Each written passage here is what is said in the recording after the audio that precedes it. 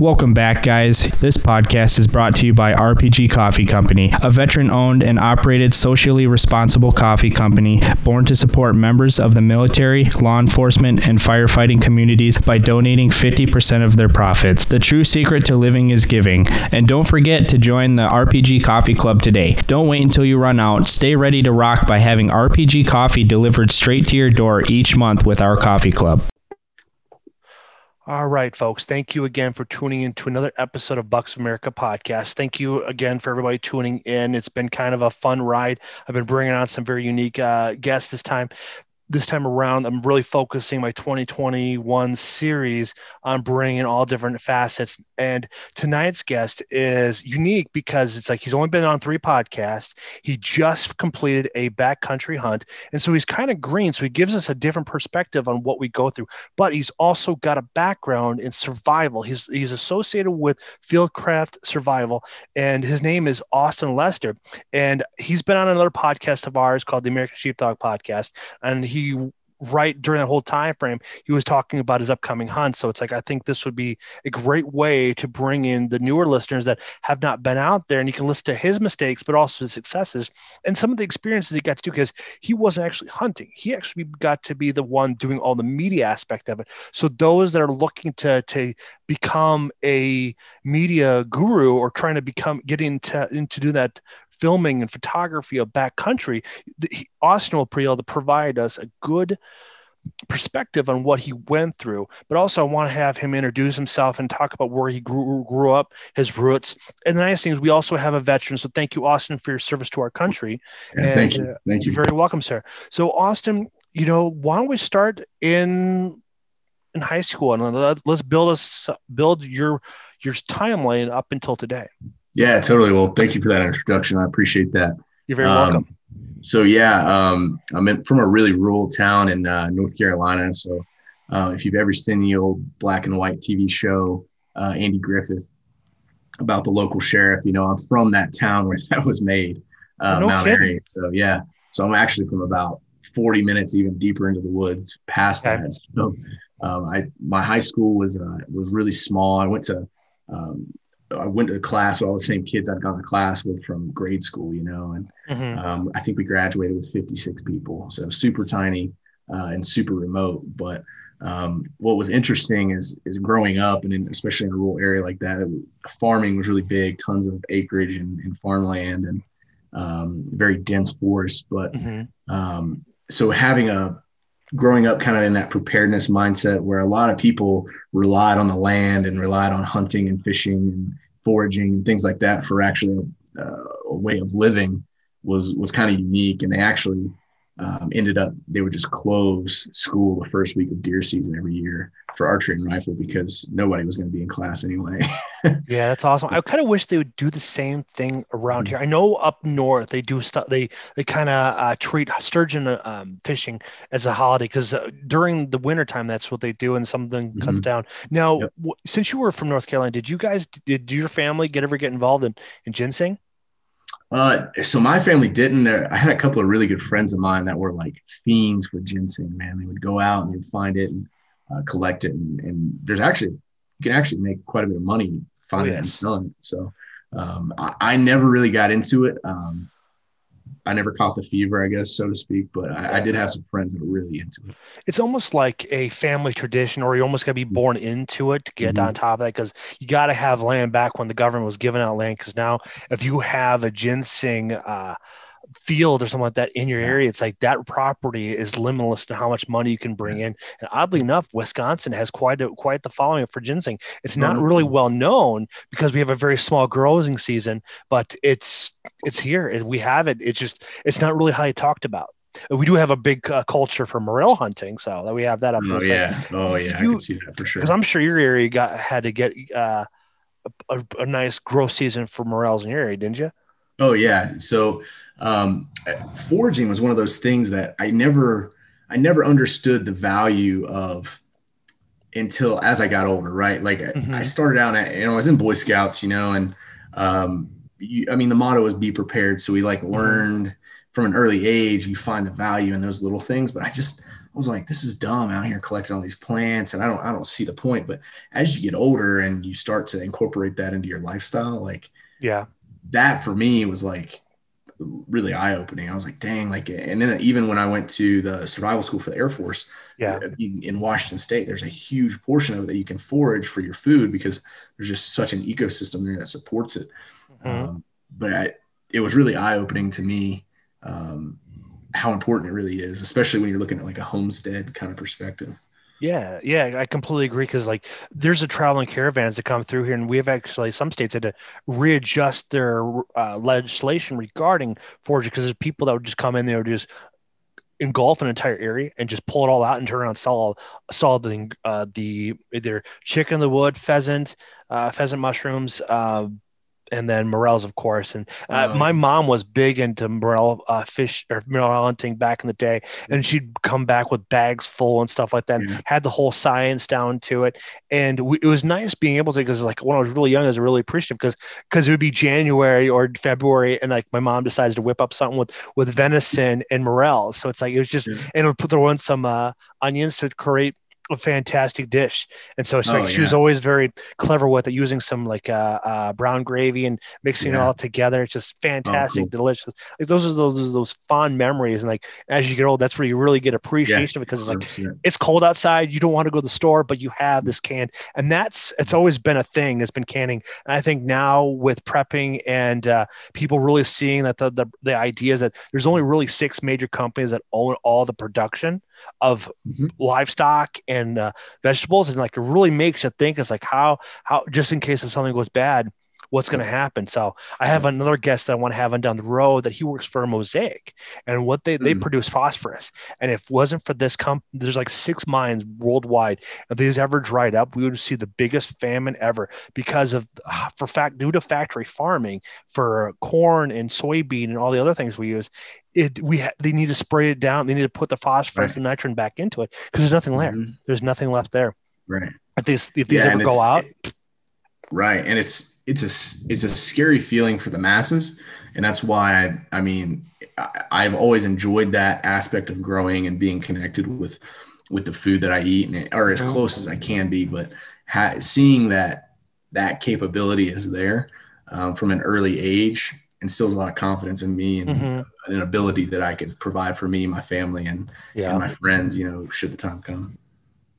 That's pretty legit. So anyways, getting back onto because now we were talking about foraging, but now let's move into you got the appreciation from that. I want to find out where from high school, you said you joined the military, correct? Yeah, so I actually worked locally for a rescue squadron and local EMS, and did that, and worked as an EMT and then firefighter paramedic for a little bit. And it gave me a lot of perspective on a lot of things as far as maybe another road of preparedness, another view of it, and to be able to see the world through a different lens.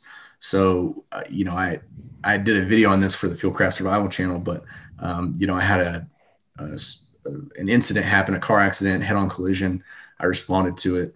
And over the course of it took me 4 minutes from the time I got into the rescue vehicle to get to the accident.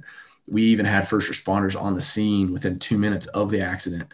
And the patients expired and passed away before I even got there. And it really caught me off guard, not because I hadn't experienced death up until that point, but because it happened so quickly. And when we investigated the death and what had happened, they'd actually broken their legs, which the bones compromised their femoral arteries, and they bled out.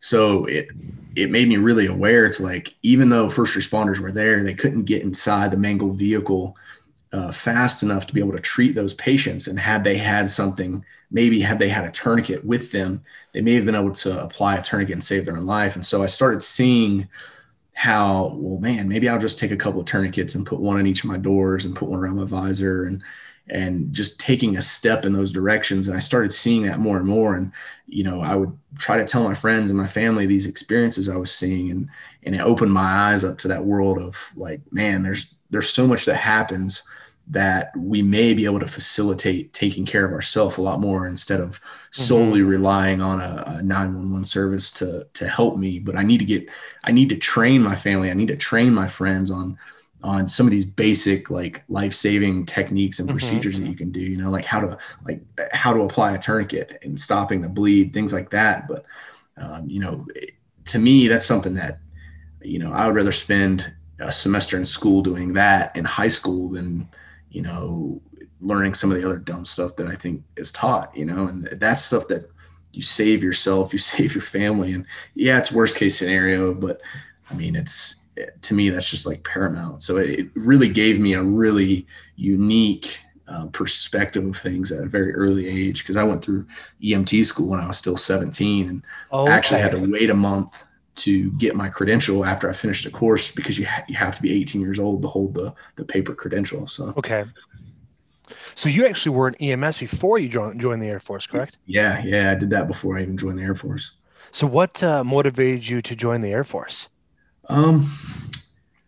Honestly, man, I feel like it's a really cheesy way to say it, but I just have this like strong conviction of like helping people and doing things for my community. But I wanted to take it up kind of a notch, and I just wanted to help on a bigger scale or do something like that on a bigger scale. And I thought that, you know, joining the military was kind of the way to go. And I had a few buddies, and I actually had a couple of flight medics that were that worked for the county that I worked for. And I really respected those guys, and they were both former military guys. One was an Air Force guy, and one was an Army guy. And I really respected them, and to hear all the stories they told and the perspective that they had of the world, not just their community, but their world at that point of the world. And I was like, man, it just drew me in, you know? So I actually tried to join the Army, and then the Army recruiter was like really finicky. And then so I moved to the Marine Corps, and the Marine Corps guy was kind of halfway in, halfway out. But the Air Force recruiter was the only guy that was consistent. So I was like, well, this seems like the branch for me.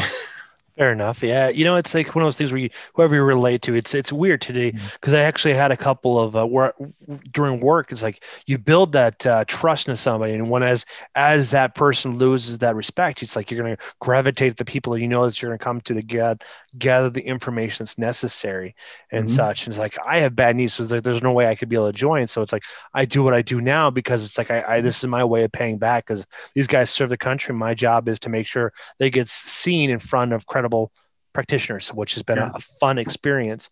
And I took a deep dive here a few weeks ago into your Instagram, and your photos are just beautiful, and how you capture the lighting and the exposure and stuff like that. And did you have an eye for the camera before you joined or during? So first, thank you for that. I appreciate that. You're welcome. But I've always been really kind of creative, artistic, you know, and I was into art growing up my whole time, and I actually did like some sculpture and ceramics, and I got into that, and painting and drawing I've done my whole life. But I remember being 15 or 16, and one of my good friends, Aaron, he got really into photography, and I was like, man, that seems kind of cool. It reminds me of like painting a picture, but essentially I can get really creative with the camera and the way that I do it and find something unique. And I went out and bought a Canon AE1, like an old film camera, and played around with taking film photographs and things like that. And it kind of piqued my interest a little bit then, but then I didn't really mess with it after probably a couple of years then of just shooting with film. And I didn't pick up another camera until actually, it was October-ish. No, it was probably December-ish of 2018. Okay. I just got home from a deployment, and I bought a camera with some of the money I saved while I was gone, and messed with it a little bit, and then just didn't have time, because I was right when I got home from the deployment. It was, you know, as you can imagine, things were busy, and I was an NCO, so I just had a lot more leadership duties to do, and kind of fell back off again. And then in June of 2019, I picked it back up. I was working for a shooting range locally, and was shooting some photos for them and teaching some fundamentals courses and things like that. And that's actually when I met Raul Martinez from. Okay, I was going to just ask you. That's where if you met him, because it's like I see a lot of the pictures, and it's like I almost feel like you took those pictures of Martinez, because some of his content is just fantastic. Yeah, and it was funny because I didn't really know. Early in 2019, I saw this little ad popped up on one of my social media. I think it was on Facebook or something. It was this mobility bag, And then it showed me another one. It was a visor panel, like this Velcro piece that hooks around your visor, and there's a pouch that you can rip off. And I was like, oh my gosh, like that's exactly what I was wanting, back when I was a paramedic, and I was working in it. I wish I would have had something like that then. I bought them like on the spot. I saw them and bought them. Yeah. Turns out that was Fieldcraft Survival's early products. And okay, I didn't even correlate the two when I met Raul, and I shot a few. We met, and he introduced himself to me, and I was like, "Hey man, I'm just going to take a few pictures, maybe film a little video for this range, just so we have some content." And he was like, "Sure, just send me kind of whatever you take, and we'll do something with it, so I can post it on our social media." And I was like, "Okay, right on." And at that point, I wasn't trying to do anything professionally with photography or videography. It was more just a hobby. And he was like, "Man, this is some pretty good content. Like, would you be interested in doing this for the company?" And I was really taken back by it because, like I said, I hadn't ever pursued anything. And actually, the first time I ever filmed a guy shooting a gun was that day in that class with Raul. And I didn't tell him that. I was just like, "Yeah, sure, man. Like, I'll do whatever I can to help." And, long story short, I ended up getting into a program where I could intern at a company for the last 6 months of my service obligation. And so in October of 2019, I started this internship program and worked 6 months as an intern for Fieldcraft Survival doing media. So it was a quick turnaround, but it's crazy how it all worked out. It's for some people, 2020 look at it, it was a negative aspect to their lives. But for those who like I was listening to a friend of mine, Thaddeus Owen, on a recent podcast. He talked about like how if you breathe out positivity, the world opens up, and you get shown these opportunities that you'd never thought of. Like 2020 was a fantastic year for me. It blew up for you as well. And so we're just constantly just building, and we're grinding it. But I can appreciate your love for photography, because I was like, I've been a photographer. Like, I'm not really a photography, but it's like a photographer, but I have been really enjoying this since back when film was still a thing. Yeah. And so it's like it was something that my mom always liked me, like, "Here, you take the camera." It's like, and so I took it, and I just kind of went with it, and taking pictures and having developed. And then digital came along and went out really well. Then the new media and podcasting came around, and I took like 2 years to like really learn on what I should do and how I should organize stuff. And I gotta thank like Joe Rogan and Steve Rinella and Randy Newberg, because these guys produce some fantastic content. It's like, I would like to be one day like be recognized as one of these folks, but it's like, I'm just here to work and have fun and collect stories. And it's like, I've always liked the aspect of film and such, but it's like I didn't want to be in front of it. I like to be behind it. Yeah. And it's like, this is my way of storytelling, is grabbing folks like yourself to tell these awesome stories. And it's like something will trigger out somebody, and then all of a sudden they want to do it. And the biggest thing is like, if you can change your course in your life in one day, just if you set your mind to it. And if you don't, all you're doing is teaching your brain that's like, it's okay to give up. And if you just, it's like, and that's where your discipline and your structure and your insight, that's where things can change. Like, if you don't beat yourself up, if you keep on stumbling or something gets in your way, the biggest thing is just don't quit. Yeah, absolutely, man. And that's what it was for me, is it almost came across in my mind that I'm drawing a picture here, I'm painting a picture here. And by no means am I any kind of crazy talented artist. I just really enjoy it. And it's a creative, it's an outlet for me. And, but when I picked up a camera and I'm looking at whatever my composition is, whatever I'm photographing or filming it, I get to pick how the viewer sees that. And I get to pick how that information is articulated by the the consumer. So to me, it's widely creative, and it kind of opens you up to whatever you want it to be. Right. And even as you deep dive into understanding the settings in the camera, and you can change the shutter speed and the aperture and all that, and actually get more creative the further you go. And then that's not even talking about editing a photo and how creative you can get. And some guys go like way deep into the weeds in Photoshop and doing crazy stuff. And I'm much more of I like to think, and what you see is what you get. Like, I snap the picture, maybe I'll bring out some colors and things like that, but that's about it. I don't do any of the really in-depth artistic side of that. But I think that the art for me, the creative side and the art for me, is capturing, if it's a photo, I have one snap of the shutter to capture a moment that tells a story. And that's a lot more difficult than a video, in my opinion. Like I started with video before I even did photo, but to be able to snap the shutter and I get one frame to show you what I'm trying to articulate. And especially, and a lot of what I do with my social media is I try to educate survival preparedness and things like that. And one snap of the shutter, that's you just have to go about it the right way, and so it's really unique and fun for me. Yeah, that's why when Rogan brought it Adam Greentree, it's like never heard of the guy until he was on a podcast a couple years ago. Then I started following him on Instagram, and his photos are and the way that captures everything. It's like it's inspirational because it's like I've been in those scenarios. Like I've been hiking in the backwoods of Arizona and hitchhiking through the Rocky Mountains and going through the Bighorn with a backpack on it, just walk upside the mountain, just hope nobody hits me, and it's just seeing all these pictures. Like I almost kind of wish that when the economy crashed in 2008, it's like I kind of wish I had a better camera, but I did take a bunch of pictures when I was traveling around and such. I did take a audio diary of stuff that I came across, and it's like, and so so I don't know if I can retrieve it from the phone. I still own it. I just don't know if I can make it work. It was on this simple old T-Mobile phone. So, and it's just fun and how things have all spun out. And it kind of leads us up into our segue. Like, what opened the doors for you to hang out with the Easton guys? Yeah, man, that for me was super, super awesome though. And it really did, because Mike had been communicating with the Eastman's guys, Scott and Ike, and talking to them for a while about a lot of different things. And he had been writing a few articles for them and things of that nature.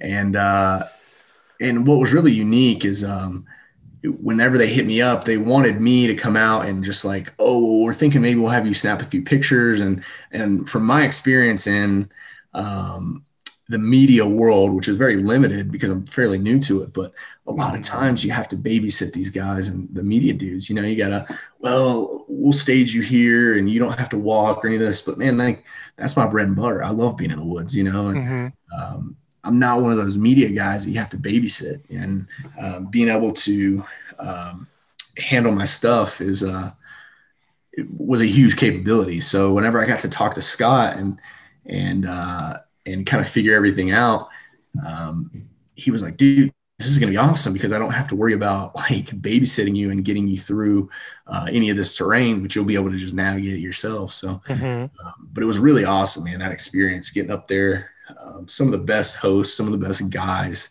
that I've ever met, which is super, super unique. So. Now, when you guys did this, was this a guided hunt, or did these guys already know the lay of the land there in Colorado?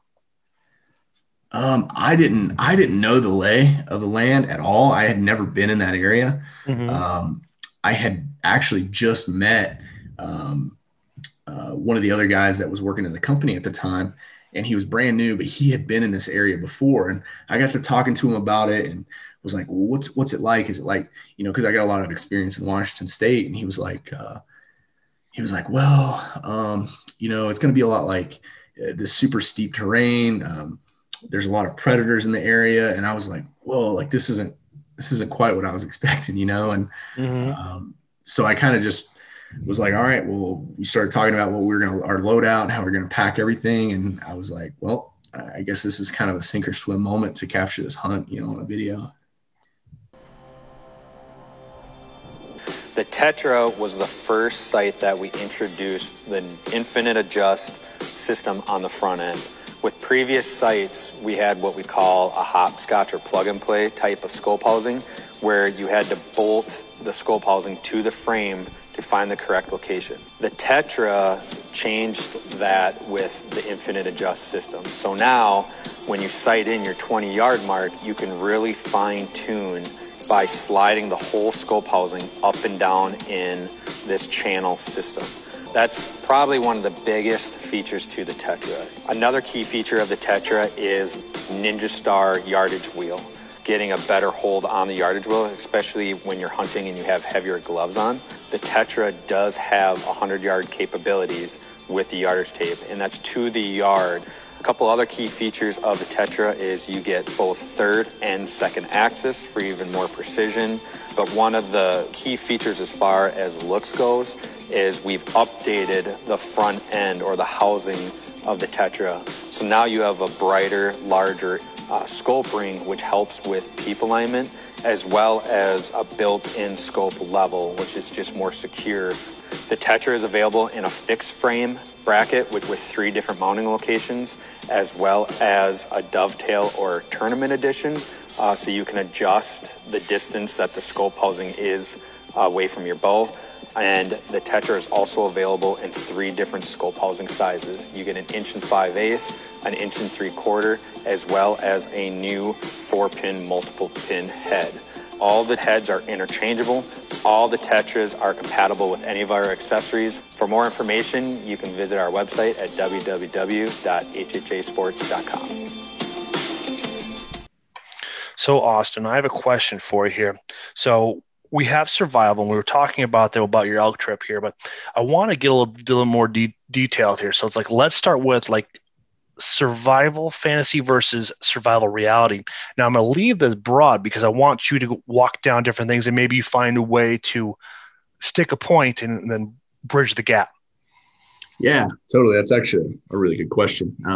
So something I talk about a lot with the courses that we teach is probability versus possibility. Mm-hmm. And, and you should carry and train with the things that there's a probability of you needing, not just the possibility, because you get a lot of people that have this mentality of, well, isn't it possible that X could happen? Or isn't it possible that that could happen? Well, it's possible that aliens could come from outer space with lightsabers and destroy us all, right? But it's not very probable that that's going to happen. So when I look at my equipment and I look at in how I view survival, I prepare for what's the most probable. And that changes based off of environment. It changes based off of weather. It changes based off of who I'm with, what I'm doing.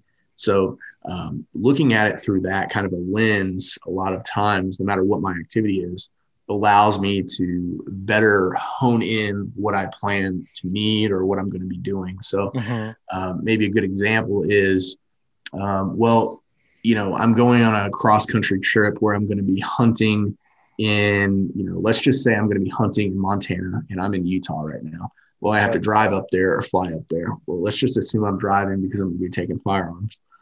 And you get a lot of guys that are like, well, I got my EDC, and I carry appendix and I have 200 rounds of 9mm because, self-defense. I'm like, well, that's great. And I think that you should absolutely carry in self-defense and, for defense of your life. But do you have a med kit in your car? Do you have a tourniquet that's in your pocket?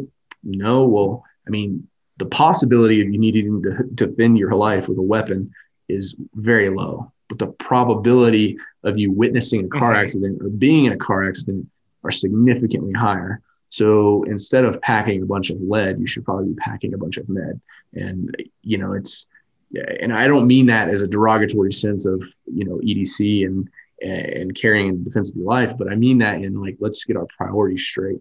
And have you ever taken, you've taken 10 tactical courses on shooting pistol, but you've never taken a single med course, but the probability, where does it really lie? So looking at that in a survival sense, like I said, breaking it down into my environment is usually my first consideration in looking at the things that I'm going to need. Which makes perfect sense, because it's like you can use a good example too is like you're looking at if you're driving from an hour or if you're driving 6 hours and what you're going to change and what you're going to pack and what you're not going to pack.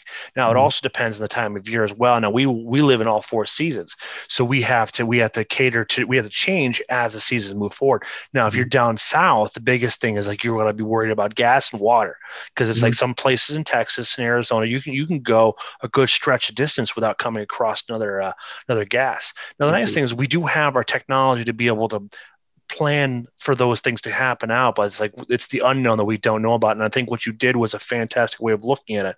Now, since this was one of your first times going out in Wyoming and such, like what were some of your perceived threats? What were actually some very real threats? So one of my perceived threats was definitely the weather. Because I knew that at the elevation, it was going to be significantly colder And I live in Utah, just outside Salt Lake, and it gets obviously pretty cold here, but out there and at that elevation, I knew it was going to be a lot colder. And then I also was definitely aware of the much higher predator presence there. You know, there's a lot of grizzly bear. There's typically not any grizzly bears where I'm at. You know, there's not any wolves where I'm at. So I don't really have to concern myself with predators here as much. But up there, I think the statistics were somewhere around 1 in 4 big game kills were being taken by predators. Mm-hmm. And so I was really concerned about that, you know, and I was like, man, like, you know, and I had never hunted in an area where there were predators of that number, you know, so that was something that was definitely weighing on my mind. And I didn't really have a lot of knowledge base on, you know, preparing to have an encounter with a predator like that. So I definitely, luckily that the Eastman's guys had a lot of knowledge on it, and they've been hunting that area their whole lives, and were able to share a lot of knowledge with me on that. But those were the two big ones that I was really concerned with. And in reality, once I was on the ground there, we did have, I never physically saw any grizzly bears or any wolves, but there were in one spot where Guy Eastman and I walked up a trail. We were going to Glass, and we came across some really fresh grizzly prints and wolf prints within about 10 feet of each other, which was interesting. So, okay. Wow. So that's kind of interesting thing to see, but then again, it's also very exciting as well. Now, since we got into that, I want to move into like technology and stuff like that. So what are some of the ways you can buy your way into some margin of safety to limit or eliminate risk entirely? Oh yeah, that's a good question. I would say that there's a lot of things, and you know, gosh, like 10 years ago when I really was hitting this kind of an industry hard into survival preparedness and things, especially on the medical side, but there weren't as many options as there are now. And, you know, and I'm sure there's guys out listening that are like, well, I've been doing this for 30 years, and they can attest to that even more. And, but now there's so many great options out there that can help you mitigate the risk. And a lot of those are things that you carry or you even have like on your phone. So things like the onX Hunt app, you know, something like that, where I can make waypoints and I can actually get real time land navigation and look at those things from a satellite perspective and a topographic perspective. Like that's a huge capability. And I definitely don't advocate for solely relying on technology. I think there's a lot of use still. Like I carry a map and compass everywhere I go, and or when I'm in the backcountry, you know. And but I think that having a capability of something like that on your phone can help you significantly, you know. And things like a Garmin InReach or a Garmin Spot. You know, I carry a Garmin Spot with me. What's a Garmin Spot? So it works similar to the InReach. There's no user interface on the actual Spot other than 2 buttons that are on there, and one is just it's a beacon. It's essentially just an emergency beacon if I need, and I can pre-program on the internet through the website on Garmin. I plug in my product number and the serial number, and it will attach, and I purchase a service either annually or monthly or however you want to set it up. And then I have an SOS beacon that I can push, which will essentially send out a signal to SAR, and it's an international beacon. It'll work anywhere you are in the world. And then it'll contact SAR in that area and ping all your information. And you've coordinated that online prior to going, so they know who you are, all the thing, you know, what you look like, what you're going to be doing, and you can update that every time you go out. And then you also have the option of a non-SOS emergency where you can contact friends, and it gives you 10 contacts that you can send all that information to of whatever it is. And you just pre-plan that every time you go out. So I can go in, type out a message and be like, hey, Jeff, like I'm heading out to such and such trailhead. I'm in my truck. I'm going to have my black Kilty backpack. I'm wearing my red and black flannel, going out on elk hunt, probably going to be around this area for the next 3 days. And if you get that ping, then you know, and you can say, oh, I know Austin's in a spot. He probably needs some help. So I'm going to go out and help him. I got you. No, these are some of the tools you brought with you. Like somebody had some form of that type of tool to use. That's fantastic to know, because I'm lucky for being here in the Midwest. We don't have a lot of public land to walk on, but some here in the bluff country here, it is nice to some areas that we have enough service. So I can easily shut off my what is it? Shut off my data plan, my data option, yeah. but I can still be able to pull up a longitude and latitude. And when I went hunting out this past November, I went out by myself and I did this massive climb and stuff like that. But it's like, it was very steep, and it's like, I wanted to make sure that I was going to be able to get in contact with my wife. So it's like, I sent her one spot where I knew I was going to be at least it would cover a very vast area. So if I happen to roll or hit my head or something like that, because it's very steep and there's some of those places with shell rock and such. So if I something bad happens, like, at least she had a point of reference this way, then they can bring out the search and rescue to be able to locate myself. So I think those are all valuable things to be able to pull that stuff off there.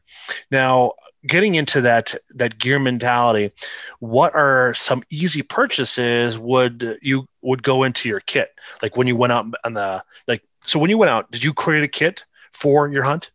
I did. So I used, I basically lined it out kind of based off the probability that we kind of talked about. And then I said, based off of the environment I'm going to be in, I know I'm going to need a lot of cold weather gear.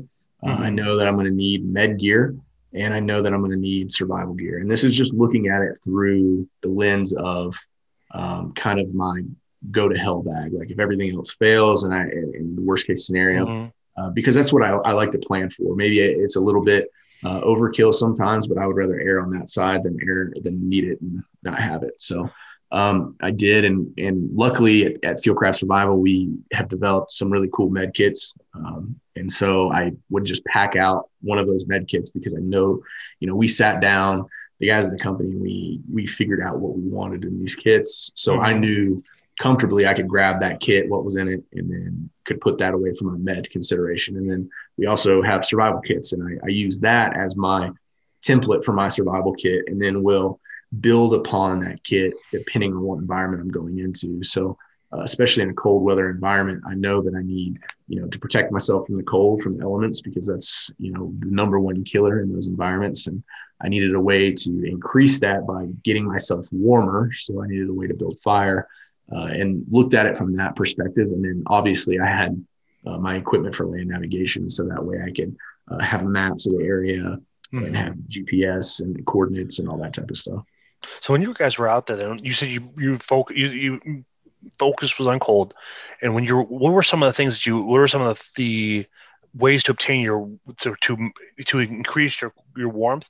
What were some of the kits, some of the items in your kit? So this way, then some people can kind of get a glimpse of that, because you're like, why don't you paint us a picture, like what were the temperatures at night, and then what purchases would it be that you advise to go into it? Because granted, I know you built the kit and some of used the template of Fieldcraft Survival, but what were some things that some people that listen to it that live over in Russia, they don't, or someplace overseas that don't have access to field survival kits? So one of the first things that I kind of looked at was and what I would say is bigger than just equipment that I carried was I had to think about my layering system and how I was going to wear my clothes, which is probably the biggest thing when you think about personal protection, keeping yourself at 98.6. And that's just one for being comfortable, but also looking at the survival preparedness consideration. But we were sitting around, I think it got above freezing the last day we were there. Okay. After 5 days, but on average, we sat around in the teens, low 20s for the highs, and then we were dropping down into the single digits and down into the -3 and -4 degree range at night. Okay. So definitely cold enough to sustain some significant cold injuries if you're not prepared for it. So we were lucky enough to Eastman's has a deal with Sitka, and they were able to help us out with some gear that we just didn't have already. That was all camouflaged out. But layering appropriately is huge.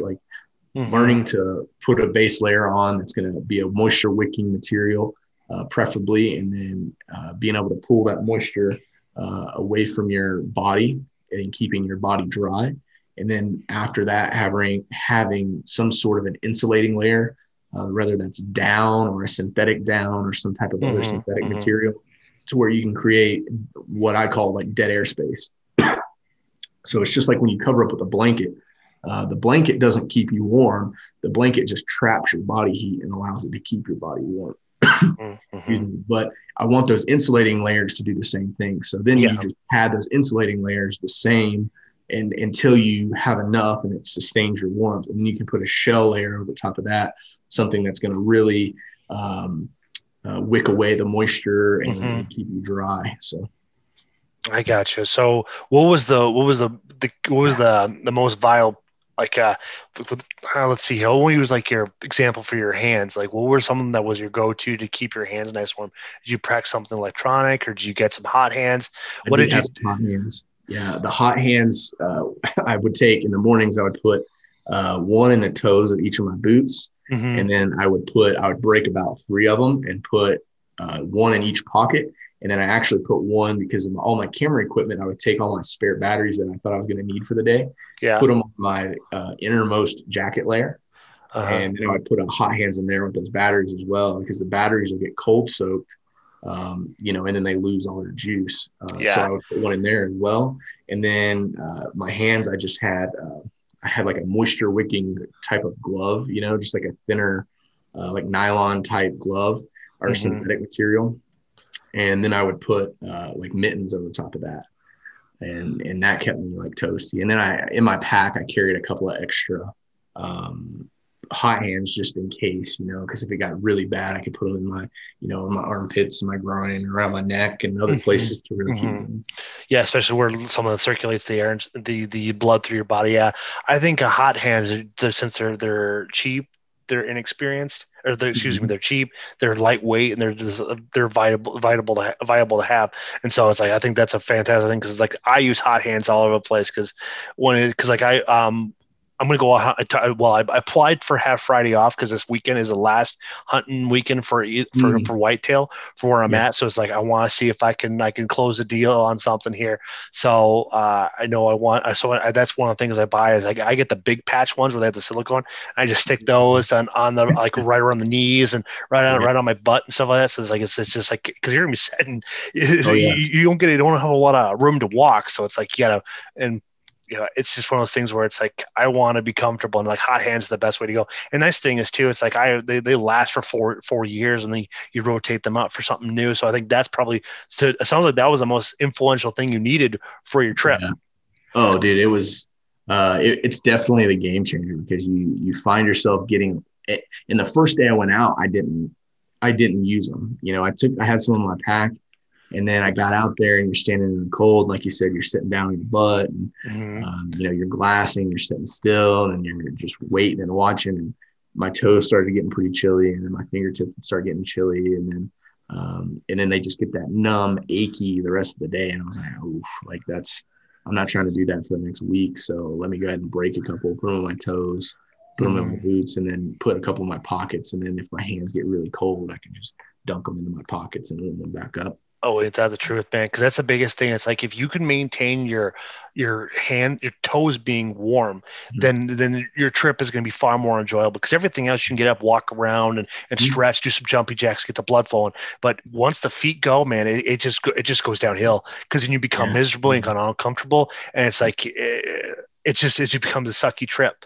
So at least that's something that we all agree upon on that. So now, what are some of the essentials that you routinely use that the listeners may not find obvious? Because not only do you hunt, but you also do rescue too, and you do. You said we primarily focus on mountain exploration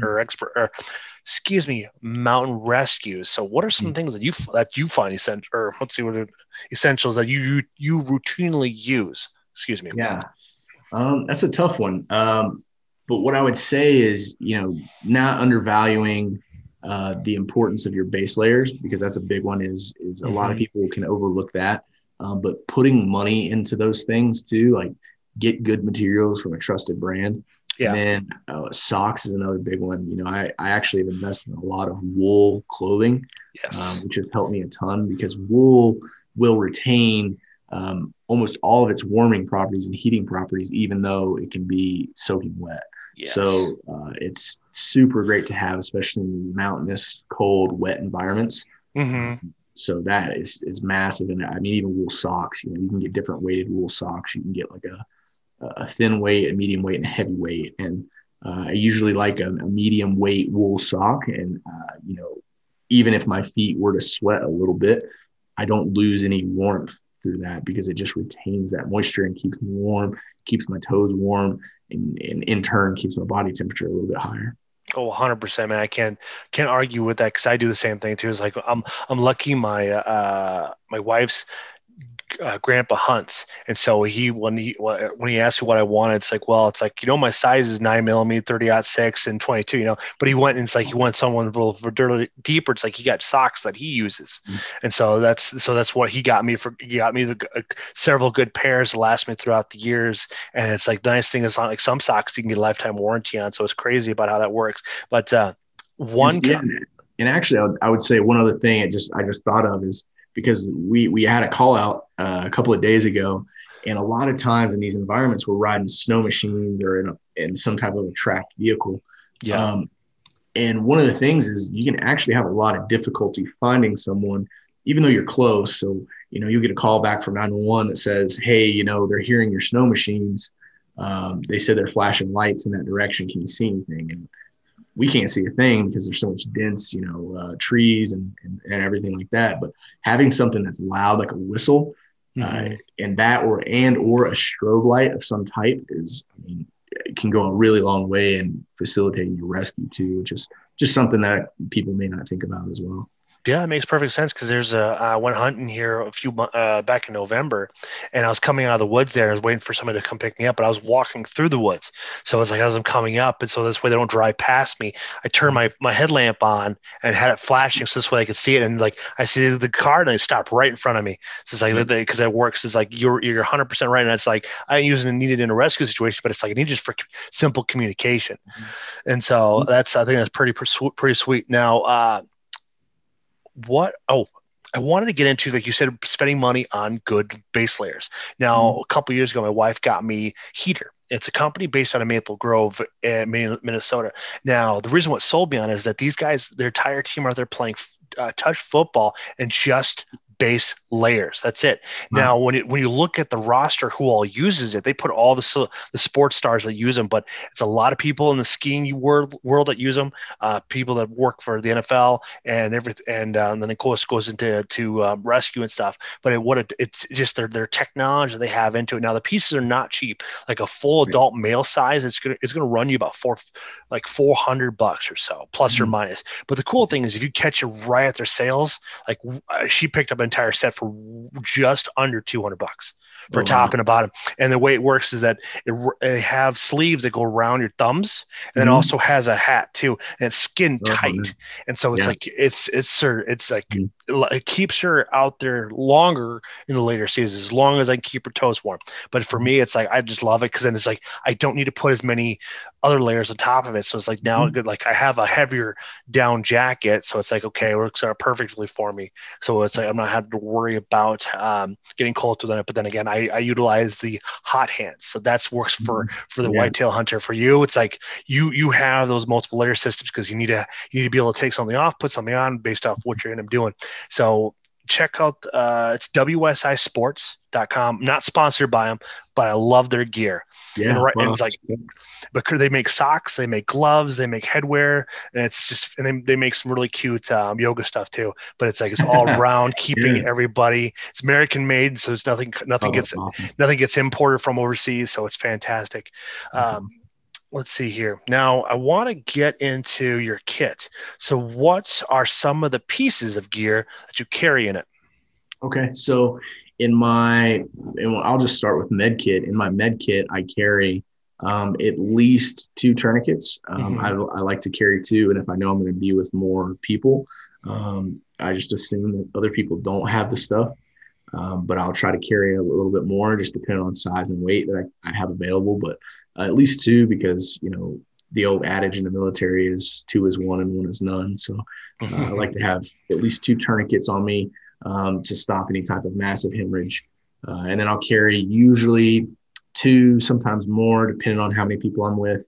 I'll carry a few hemostatic gauze, and all that is hemostatic agent that's kind of infused, embedded in the gauze, and just a fancy word for promoting the coagulation process, which coagulation is just stopping the bleed and creating essentially like a clot. So I'll carry a little bit of that, and then I'll carry some normal, uninfused, just normal wound packing gauze. I'll carry 1 or 2 of those.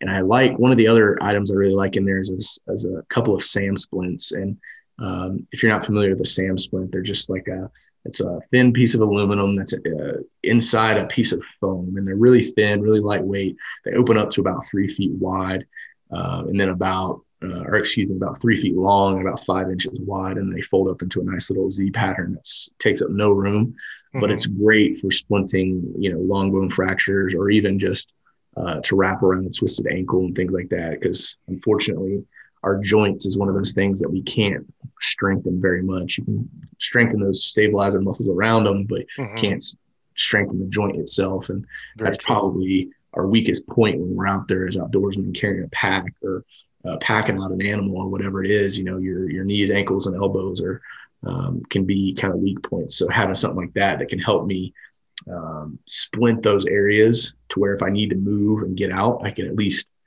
stabilize that injury and then help me facilitate my movement out. So that's some of the stuff I look at for med, as well as like some type of an emergency Mylar blanket.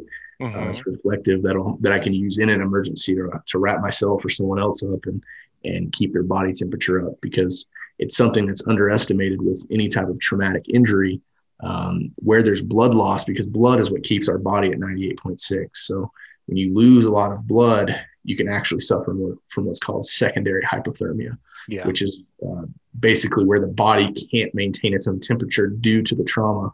So you have to really focus on keeping a trauma patient warm. So that's another reason to carry one. And then into my survival kit, kind of like I was saying earlier, I try to think about all the needs I'm going to have, and they're typically going to be environmental and weather dependent and weather specific. But for this hunt, I carried a ferro rod with a striker. So, if my lighter wasn't working, which I also had in there, I had another source of being able to create a spark to get a flame.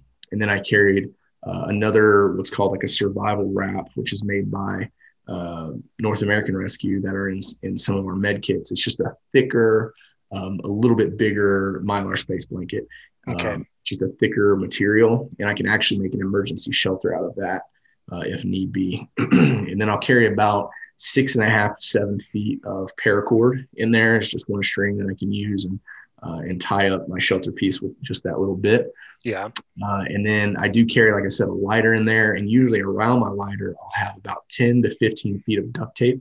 I just like to wrap around it, just so it's not that length for any specific reason, but it's more so I can comfortably get that around a lighter without making it super fat and kind of awkward to carry. But that duct tape, obviously, the saying, if you can't duck it. I get it. I get it. We all get it.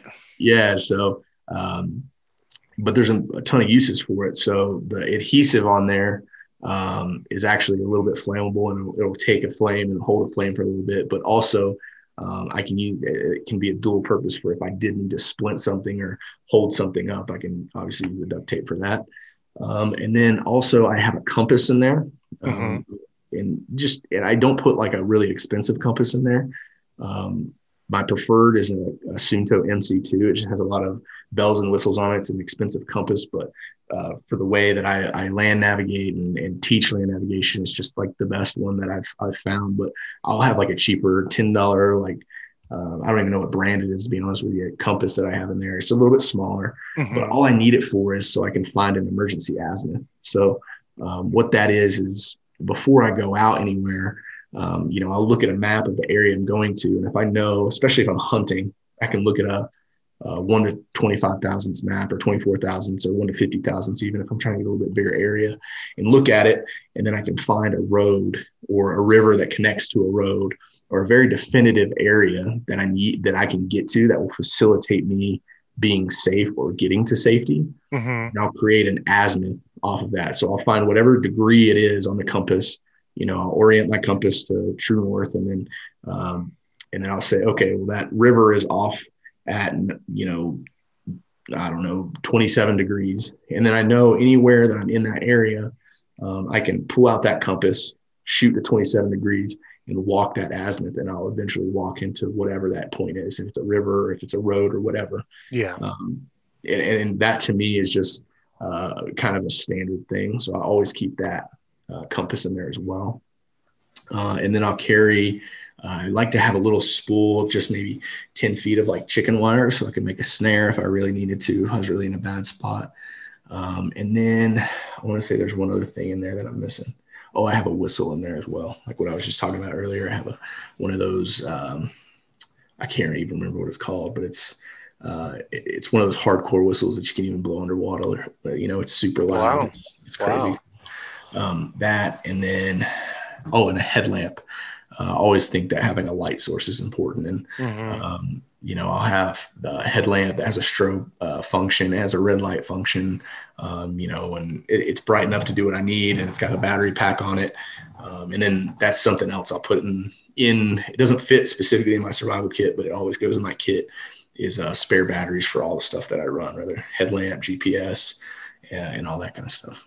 Yeah, it makes 100%, because that's what because I always carry every pack I own. My father-in-law last Christmas gave me a 3-pack of the exact same style of a headlamp, and it works out great. So it's like every one of them. So this way, I got one, my wife has one, and my spare backpack has one. So this way, all of them are always covered with them. And then every year, I always replace the batteries, because it's like you always want to be prepared. So this way, if they're fresh, I'm going to be good to go with it. Now, since you weren't actually doing the hunting, so did you carry a sidearm then, just for another level of protection? Yeah, I just carried a 357 Magnum, and it actually belongs to Kevin Owens. It's a sweet little wheel gun, but he had an awesome chest harness holster for it as well, which was really cool. So it just, they say the bear spray is really bad for the bear's indigestion system after it eats you. So I just liked having that spare little bit of warm and fuzzy of having a gun on my chest.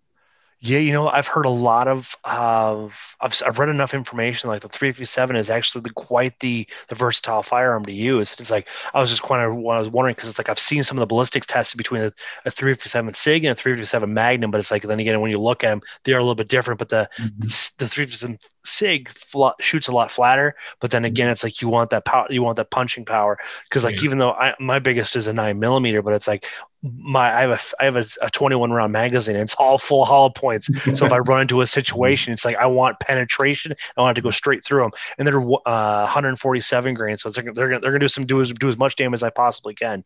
Yeah, absolutely. And one of the big things with bear is they actually were telling me to use more of a FMJ style, so like something that's a solid ball, to where it's going to punch through the skull of a bear, because that penetration is really like your best bet at getting the true stopping power. And I've never had a run-in with a bear, like I said, but the guys were telling me a few stories, horror stories, in my opinion, of being charged by bears and having, I don't even know the other term of it, but balls of bluff steel. Charge. Yeah. Because they'll do a bluff charge depending on what's going on. But then again, if it's a female, then it's a whole nother ball game, because that bluff charge, that may go straight into a full on charge. Because I've heard stories with Steve Rinella and his situation, because he got in a bear entanglement in 2019, and it's just like you never know what to expect. And it's like it was inches away from Giannis Patelis, and I can't remember I think it was Giannis that had managed to take something and club it, and it's like it just sent it off and went off to a completely different direction. But it's one of those things that you can live through those fantasies in your mind about like what you do in the bear attack, but you don't know what's going to happen, because nobody was paying attention, because it just kind of like randomly just like, hey, here I am, and just comes charging right on in.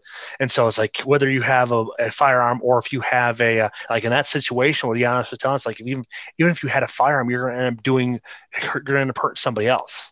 Yeah, especially whenever I think I've heard that story, and because everybody kind of just scattered, it's not like you can really just plan out what's going to happen whenever a bear charges out of nowhere, and you never know what position you're going to be in and all that kind of stuff. So if everybody just scatters, and then you have no idea where anybody is, and you start shooting, you definitely hurt somebody. That's exactly right on that. So now I want to get into the multi-tool, because that is I have a multi-tool in the car, my truck. Mm-hmm. I carry one on me. It's like, what is your go-to? I actually have, what's funny is I have a Gerber multi-tool, and I got issued that Gerber multi-tool probably 6 years ago at the survival school for the Air Force. And I've been carrying it ever since. And I've never even done any homework into what steel it's made out of or anything. And I'm one of those knife nerds that looks into the steels and all those kinds of things, but I never have with this thing. And it's just always served me really, really well. I've carried that one for the longest time. And then another one that I've had in my pack at another time was the Leatherman Wave. Yeah, that's the one like Stephen Ellis said he likes, and I've been looking at that one too myself, and it's a little spendy, but then again, when you're buying it though, it's like you're buying quality because that stuff is field tested right there in Oregon. Yep. And you know what? I actually picked mine up at a pawn shop. Go to a pawn shop, look at a secondhand store. I got it for I think I paid $20 for it. Even though it comes in like $150, something like that too, plus or yeah. minus sale.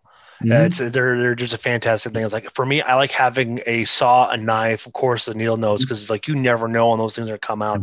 And then today, it's like I was watching a video where this guy was like, let's say you're in a wet scenario, you need to start a fire. Well, he went over to pine trees and he found a piece of like dead stump. And all he did is he cut it off the tree, and it was all dead through there, but it was all full of that sap and stuff like that. And he cut about 2 inches into that stick, and it produced about a silver dollar size worth of dust. And you just take a lighter to it and just start right up on fire. And you can take that back. Yeah, they call that pitchwood, and it's the sap that is inside the branches. So you'll find it kind of pools at the base of branches, and then at the base of the tree when a tree is dead but it's still stable. Yeah. And then and they call it fat wood is another name for it, but it works really, really good. Now I want to get into water. Now, what are your recommendations on obtaining and purifying water? If you guys didn't have water already pre-planned for your hunt, stuff like that, what would you have done if you would have ran out of water in Wyoming? Yeah, so that's another really good question. So the first thing I would say is you have to understand the difference between water treatment and water purification, and that there's a difference. So water treatment is something that is, like think of iodine tablets. I take iodine tablets, I drop 2 in per liter, I wait 30 minutes and let it do its thing. And the reason that you have to do that, and the reason you wait, and iodine is a treatment versus purification, is because what iodine actually does is it encapsulates any bacteria and protozoa that can be in that water, allows you to drink the water and allow all that bacteria to pass through your system without affecting you. Versus water purification. And by the way, iodine and water treatments are typically 97 to 98% effective, which here in North America, the United States, we don't have too many crazy bacteria, protozoa, or anything that's in our waters. So it'll treat most things. It'd be difficult to find a lot of things that it won't treat here in the United States. But if you're in other countries, you might look into just purifying. First, what purifying means that I'm killing all of the bacteria in the water. And that is done by boiling your water. And typically at sea level, that means I'm going to boil my water for a minute of a rolling boil, which just means, all the bubbles where it's being aerated at the top of the water. So a straight 1 minute minimum of boiling, rolling boil for the water. But now the difference in Wyoming is once you're at elevation and above 10,000 feet, you need to look at you're going to have to boil your water longer. So I would say at a minimum of 3 minutes. And the reason is because at elevation, water temperature, or the water will boil at a lower temperature. So you're not as apt to kill things and all the bacteria if you only do it for a minute, because the temperature is quite a bit lower. So if you're above, 8,000 feet, 9,000 feet, you're going to want to go ahead and boil it for 3 minutes instead of just the 1 minute. So that's the differences between water treatment and water purification, and having a good understanding of that is really important. And obviously there's a ton of places in the United States where you could probably just drink right out of the river and you'd be fine.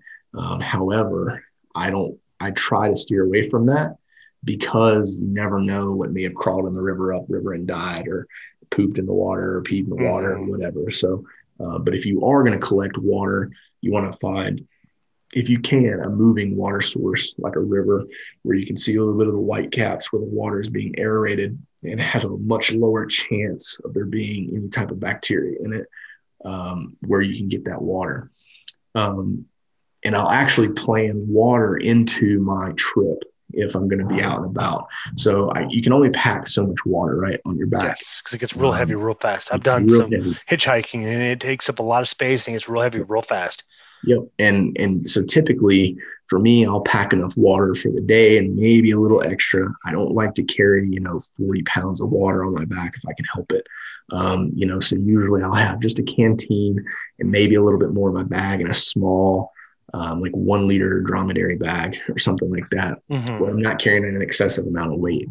But what I will do is I always carry the ability to start fire so I can boil water. Because if I don't have to treat water with iodine, then I'm not going to, because 1, it just tastes bad. And 2, I'd rather go ahead and kill everything that's in there with a boiling water than trying to just treat it. So what I'll do is I'll always try to carry some type of either a canteen cup that's, aluminum, or I'll carry some type of a metal canteen itself that I can actually boil the water in should I need to. Yeah, it's a little bit more weight, but it's absolutely worth the weight to have that capability. So when I go out, if I'm going to be in a certain area, I'll look at my map and I'll look at my GPS, and I'll try to stay within about 1,000 meters at a minimum, or I guess I should say at a maximum, away from water. I don't like to put myself in a vulnerable situation where I can be really far away. If I can help it, I'd like to stay within 500 meters. And a lot of that will be determined by the terrain, because, out in Wyoming, there's the terrain's pretty steep, especially in the area. But luckily it was the winter, so I wouldn't have had to travel far to find water. And there was just a lot of snow on the ground, which I can use to boil. I can use and boil it down and get water out of it. But you do need to be cautious of just, 1, grabbing snow and eating it, because you can still find the bacteria in that. And 2, when you're actually eating or drinking, so if you eat cold snow or drink really cold water, it forces your body to burn a lot more calories to get it up to a temperature that's warmer. So if you can warm the water up to at least a body temperature warmth, dual purpose, you don't burn as many calories, and 2, you aren't going to get as cold, and it'll help warm you up.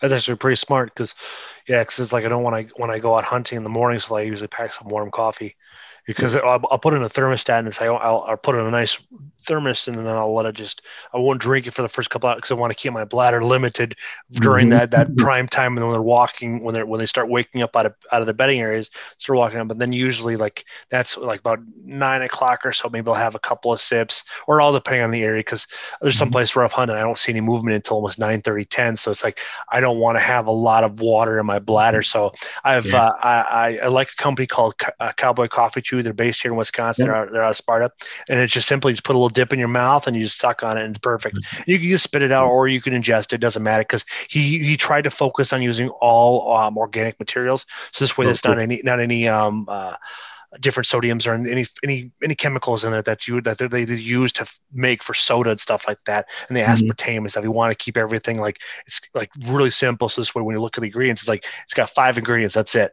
So it's a fantastic plan that he make. So that's what I liked about it. So now, how would you suggest people to think about that?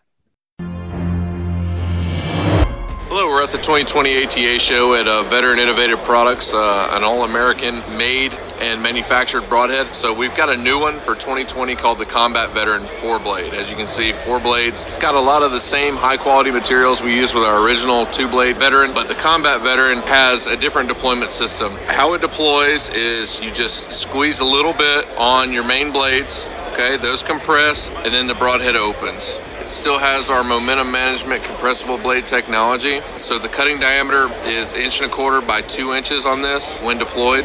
In flight, it's 1 inch by 1.25 inches. Another feature we added this year with these heads is that you can exchange the bone breaching field point tip with a 125 grain setup if you would like. So swap the tip out, get you 125 grains instead of 100.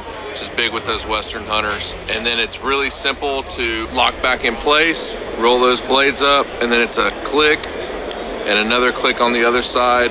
It's completely set in, will not prematurely deploy, will not rattle free, solid containment, 100% deployment every time. So we've made a lot of good adjustments and refinements to it to make sure that it's guaranteed to deploy every single time. So that's what's new for VIP this year. As far as water, I would say, man, that's kind of tough.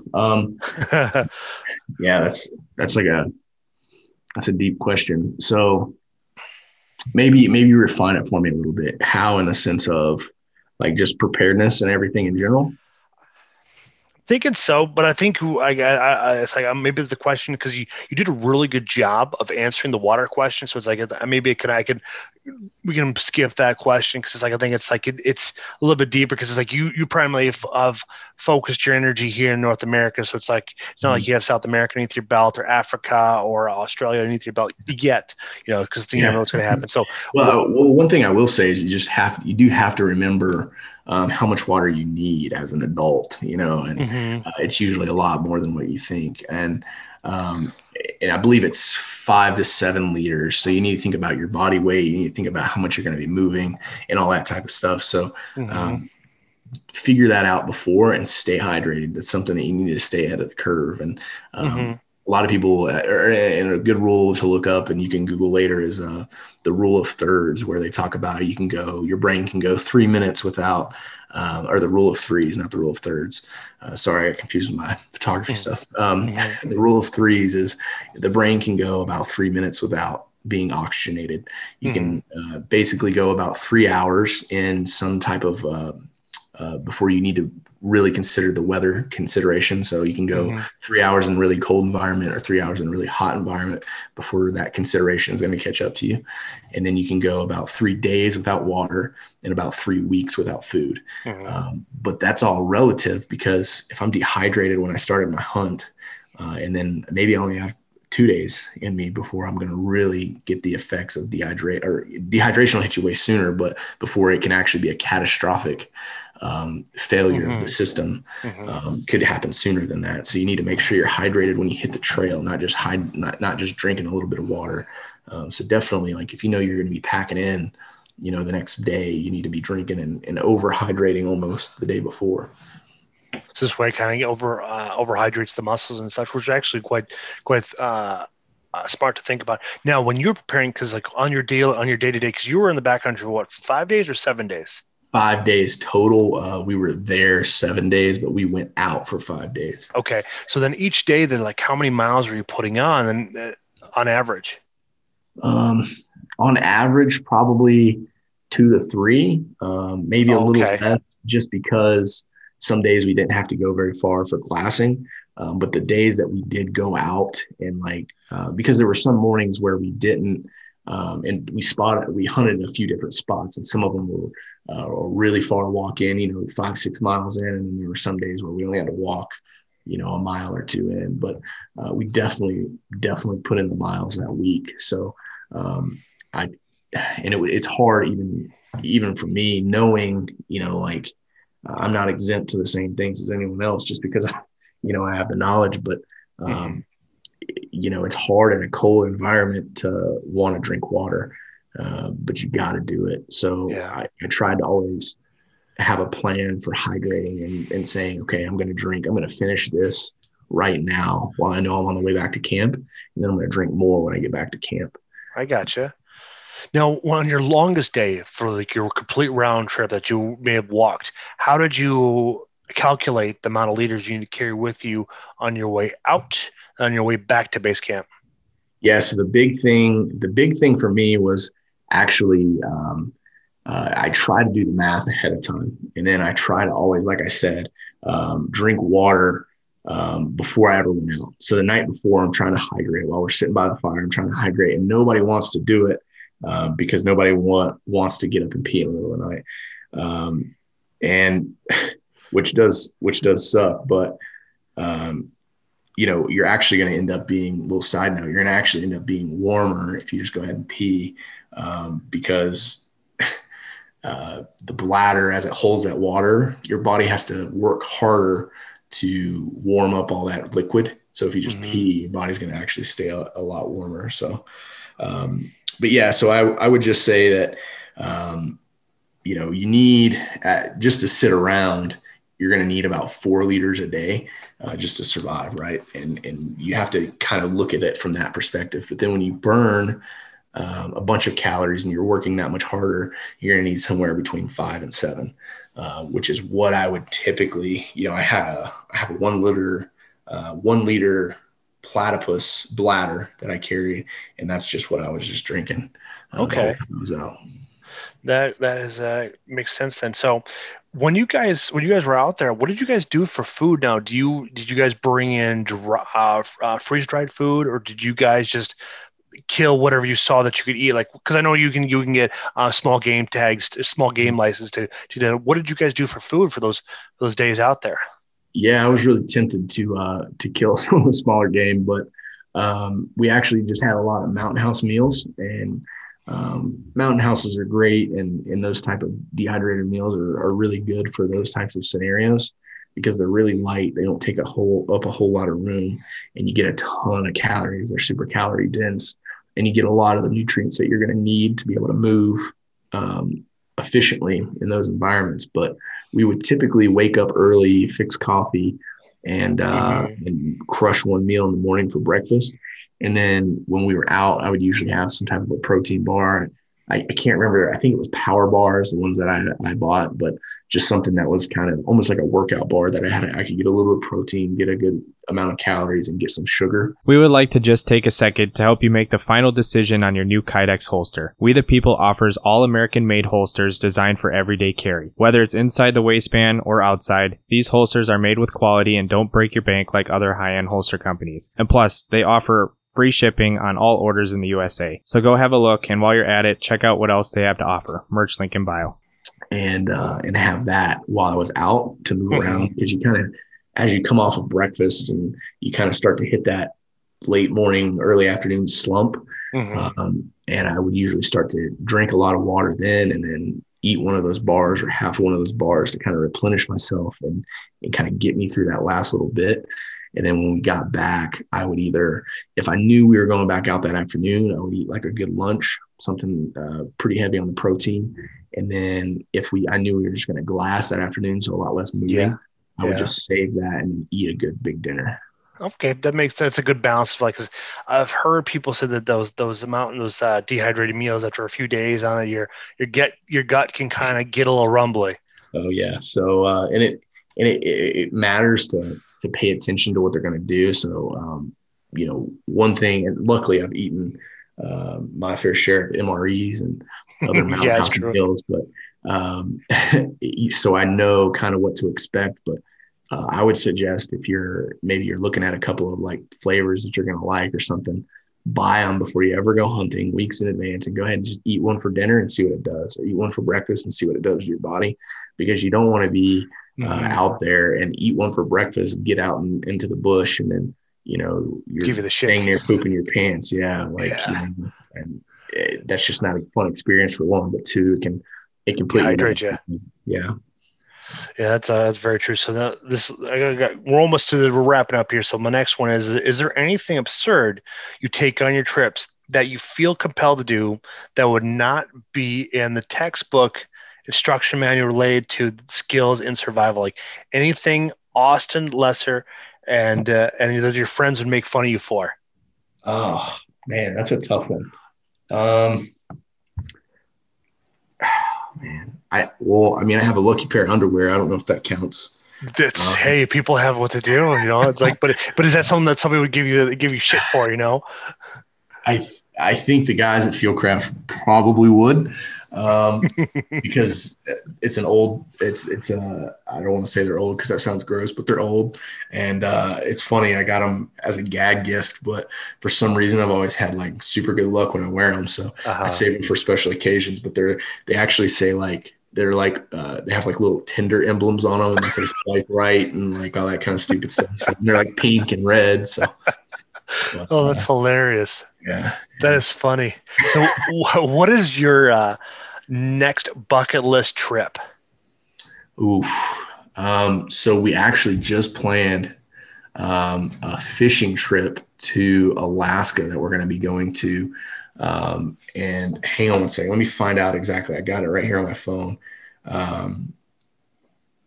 Where it is exactly we're going. Okay. Oh, man, I'm so pumped for it. That sounds exciting. Oh man. And I'm going with Kevin Estella, and I don't know if you know who he is, but I do not. Kevin Estella is one of the, one of the premier, survival instructors that I've ever met. And we just got him on with Fieldcraft Survival full time. Mm-hmm. And he's been running his own show for a long time. You can find him on Instagram at Estella Wild. And, but he's got a book out, 101 Things You Need to Survive in the Woods. And dude, I can't say enough about him, because a lot of what I even am in practicing now is things that I learned from him over the years. And he's been around the block, and he knows the area that we're going to really well. And it's this one stretch of the river. I can't find it exactly where it was, man. He sent me a message the other day and told me that he booked it, but we're going up there. I think it's going to be for 5 days. To fish and talk to a couple of guys up there. And we're actually going to be talking to a guy about his bear attack story. I don't want to spoil who it is, but so we're actually going to retrace his footsteps and talk about what he did to survive and that whole thing. So that it's going to be a really cool trip. That's been freaking pretty badass. Yeah. So is there anything else you want to say before we part ways? The biggest thing I would always encourage anybody to do is to get training, to train and practice with what you carry. The worst thing you can ever do is just buy something because you think it looks cool on the shelf or online, or because such and such carries it, and say, well, Austin told me, to go buy this kit. Well, yeah, sure. That's what I like, but train with what you have, because what works for me isn't necessarily going to work for you. And what works for you doesn't mean it's going to work for somebody else, and so on and so forth. But buy things, train with them, practice with them, get proficient with them, because when you practice things and you're learning a skill and you're trying to do something that literally could save your life, and it's what you're going to be relying on to save your life, you don't practice until you get it right. You practice until you can't get it wrong. It's that's some wise words there, my friend. It's some very wise words, because I do the exact same thing here. Because you can complacent, because it's like I primarily bow hunt, so it's like you got to practice with your base, your spring layer, because I do spring turkey, then I do my late or early season layer, and then I do my mid season layer and my late season layer. But also you got to practice with your pack on, because there's been times where I've walked in and like my wife can vouch for it, but we had a doe show up 15 yards out, and she didn't give me an opportune shot, but we were both ready there, and it's like we both had practice with it. So it's like we both were at full draw, waiting for her to make a move, because that's like I've made a decision. Like I thought she was because this was back when we were hunting on private land. I made a decision like she was old enough to take off the land, and so this way then all the other does can have a chance to get bred too. And it's like the thing is the doe just kind of backed up and reared backwards back into the brush, so it wasn't a shot that we were able to pull off. But yeah, it's like I know exactly what you mean on that right there. Yeah, so it's everything, man. Yeah, but thank you. I appreciate you taking time out of your day and coming out and coming down on the podcast and BSing with me here. And I want to say thank you for your service to our country. I also want to thank all the men and women that have served and are currently serving. Yeah. Hey, thanks, man. I appreciate that. It's been a joy. I was proud to have served, but I look forward to coming back on, man. Maybe I'm going to have a few hunts this season we can talk about. Maybe I'll get lucky one of these days and come out and get a whitetail with you. That'd be fantastic, man, here. So thank you, everybody, for tuning into another episode of the Bucks of America podcast. It's going to drop like it normally does on Wednesday. You can find me on Instagram, Facebook, Twitter. You can find the podcast on every single platform out there. I also want to shout out to the We the People holsters. I recently worked on an affiliate link with those guys. So it's like if you're looking for a new holster, check out their gear. I personally have several of their holsters now and magazine holsters. So everybody check them on out. So thank you, everybody, for tuning in. You guys have a great night.